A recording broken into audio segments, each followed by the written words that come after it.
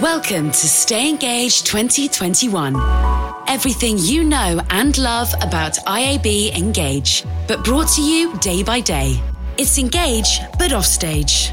Stay Engaged is hosted in partnership with Quantcast, creators of a new and innovative intelligent audience platform. In this offstage audio session, Simon Palfreman and Sam Crowther from A Million Ads take us on a journey through the power of voice and sound, unwrapping what this opportunity means for advertisers and what the future holds for synthetic voice and digital audio.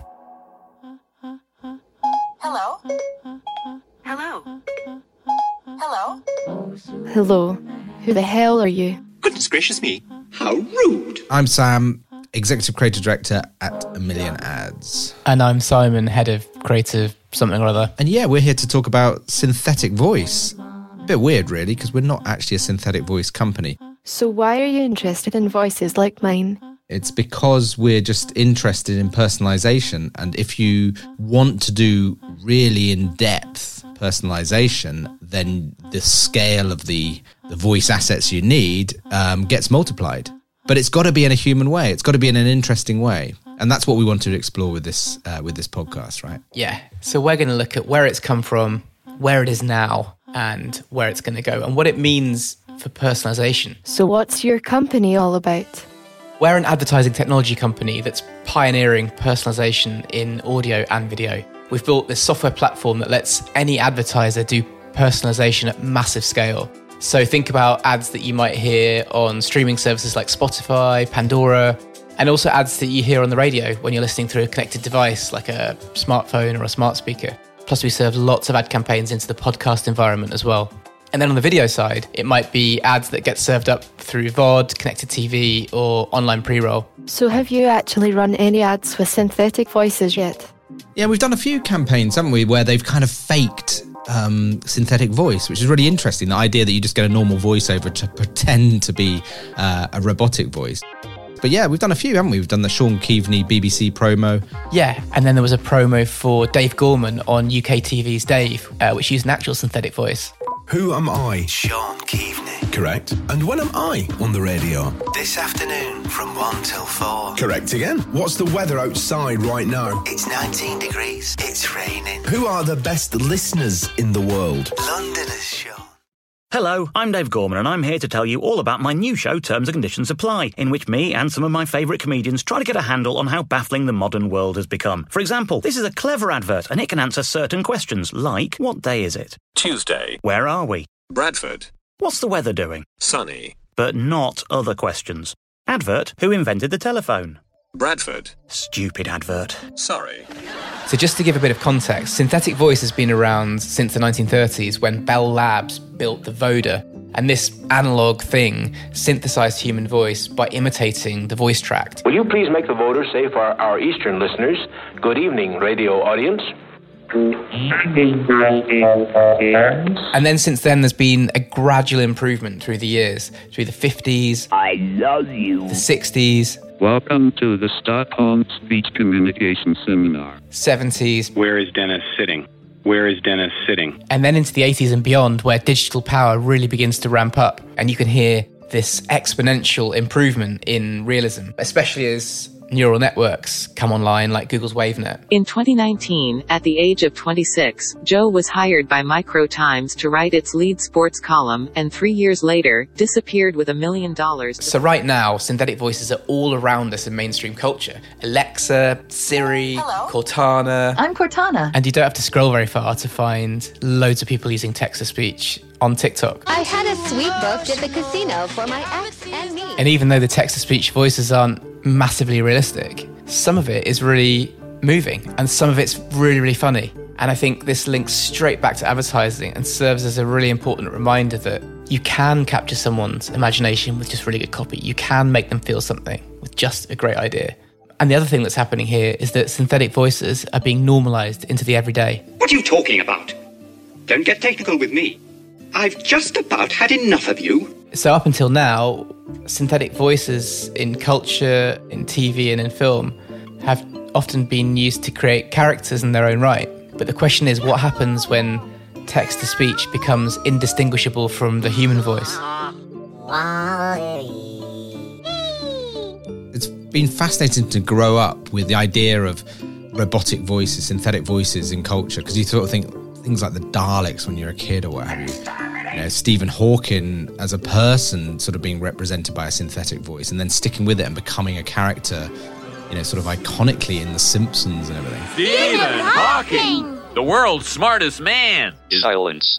I don't need anyone to talk for me, except this voice box. And then there was Spike Jonze' film, Her, with Scarlett Johansson as Samantha. And that then took it to another level, because then that's where the data behind the voice really came into play.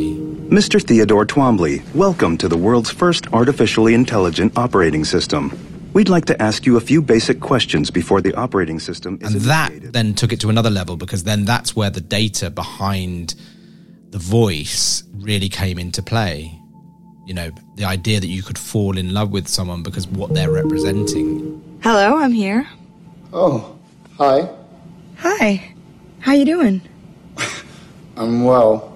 How's everything with you?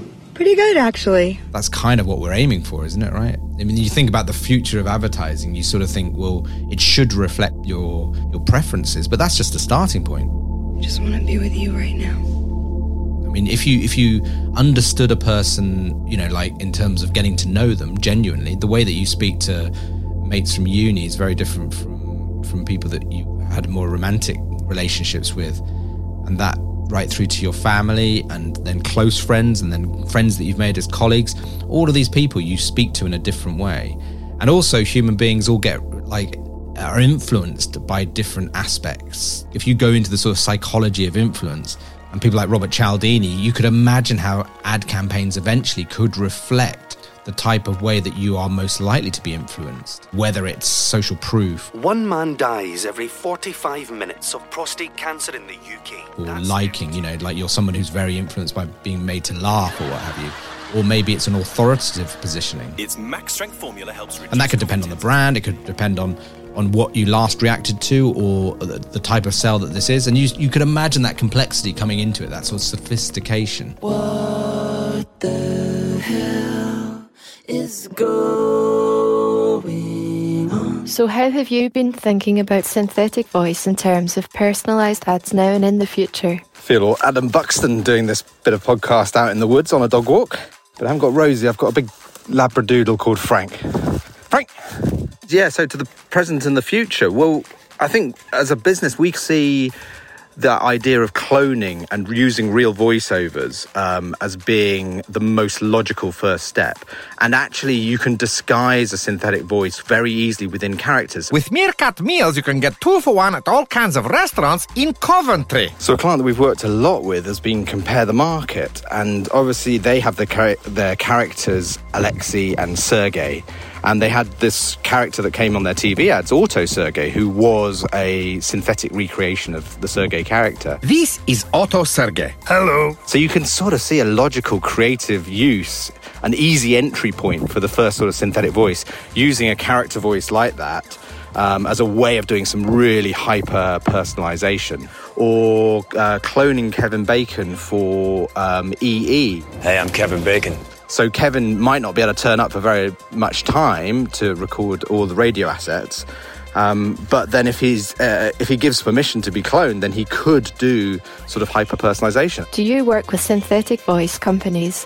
So we've been talking to lots of different synthetic voice companies, and one of the ones that we've worked with quite a lot has been Descript and their overdub feature.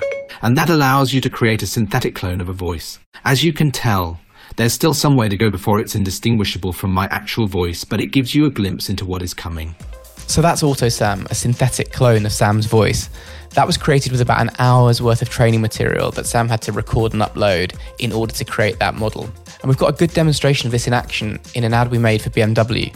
It's voiced by Matt Kirby, who's a creative producer over in our New York office. And one of the lines in this ad is delivered by a Descript clone of Matt's voice. See if you can spot it. Getting into the new BMW i3 just feels right. That's because it's already connected to your life. It knows your movements this morning, and that Tuesday is your basketball league. It knows to avoid I-95 before you do. It knows it's raining and how best to keep you connected to the road. It also knows you like listening to the latest hits without judging you, because it seamlessly connects to your iPhone. The new BMW i3. Feel connected. So the line that was synthetic was the location line mentioning the I-95 interstate. It knows to avoid I-95 before you do. Which goes back to what Sam was saying earlier, in that we see one application for synthetic voice as helping us deliver long lists, for example, huge location lists that would otherwise be out of scope for a human to deliver. And I was able to disguise it with some effects processing. The idea here is that it sounds a bit like a sat-nav voice, which helps it sit more legitimately in the ad. But we do need to be really careful about pronunciation. It's hard enough for humans in a recording session sometimes to come up with the right pronunciations for place names that, say, aren't well known. So that is one of the challenges of synthetic voice, is making sure that we get that right. The BMW script's a really nice one because it's got lots of dynamic elements, lots of data flowing through it. So it's a really nice demonstration of how a brand that wants to be seen as a sort of a technology leader can do that in the way that they advertise, because obviously the advert itself is very technology driven. For me, more than anything else, the key to synthetic voice becoming viable in advertising and personalized advertising is emotion control. And as you can hear from some of the examples in this podcast, emotion is what's lacking. And that's what needs to improve in order for synthetic voice to become really useful. The other area that's really exciting is voice-enabled ads. So these are ads that you can speak to and you can engage with. And we're doing trials with that at the moment. One of the ones that we're sort of working with was the idea of Tony the Tiger for Kellogg's Frosties and Frosted Flakes in the US. They're great! So taking that iconic character and then synthetically perhaps cloning them so you can have a full conversation. At the moment, we're just doing sort of live recordings with the actual voice actor, Tom Clark Hill. But if he was then cloned, then you could have this full interaction of a family engaging with that character and talking and asking lots of questions. And it doesn't just have to be delivered by recorded audio, it could be synthetically recreated audio as well. Hello?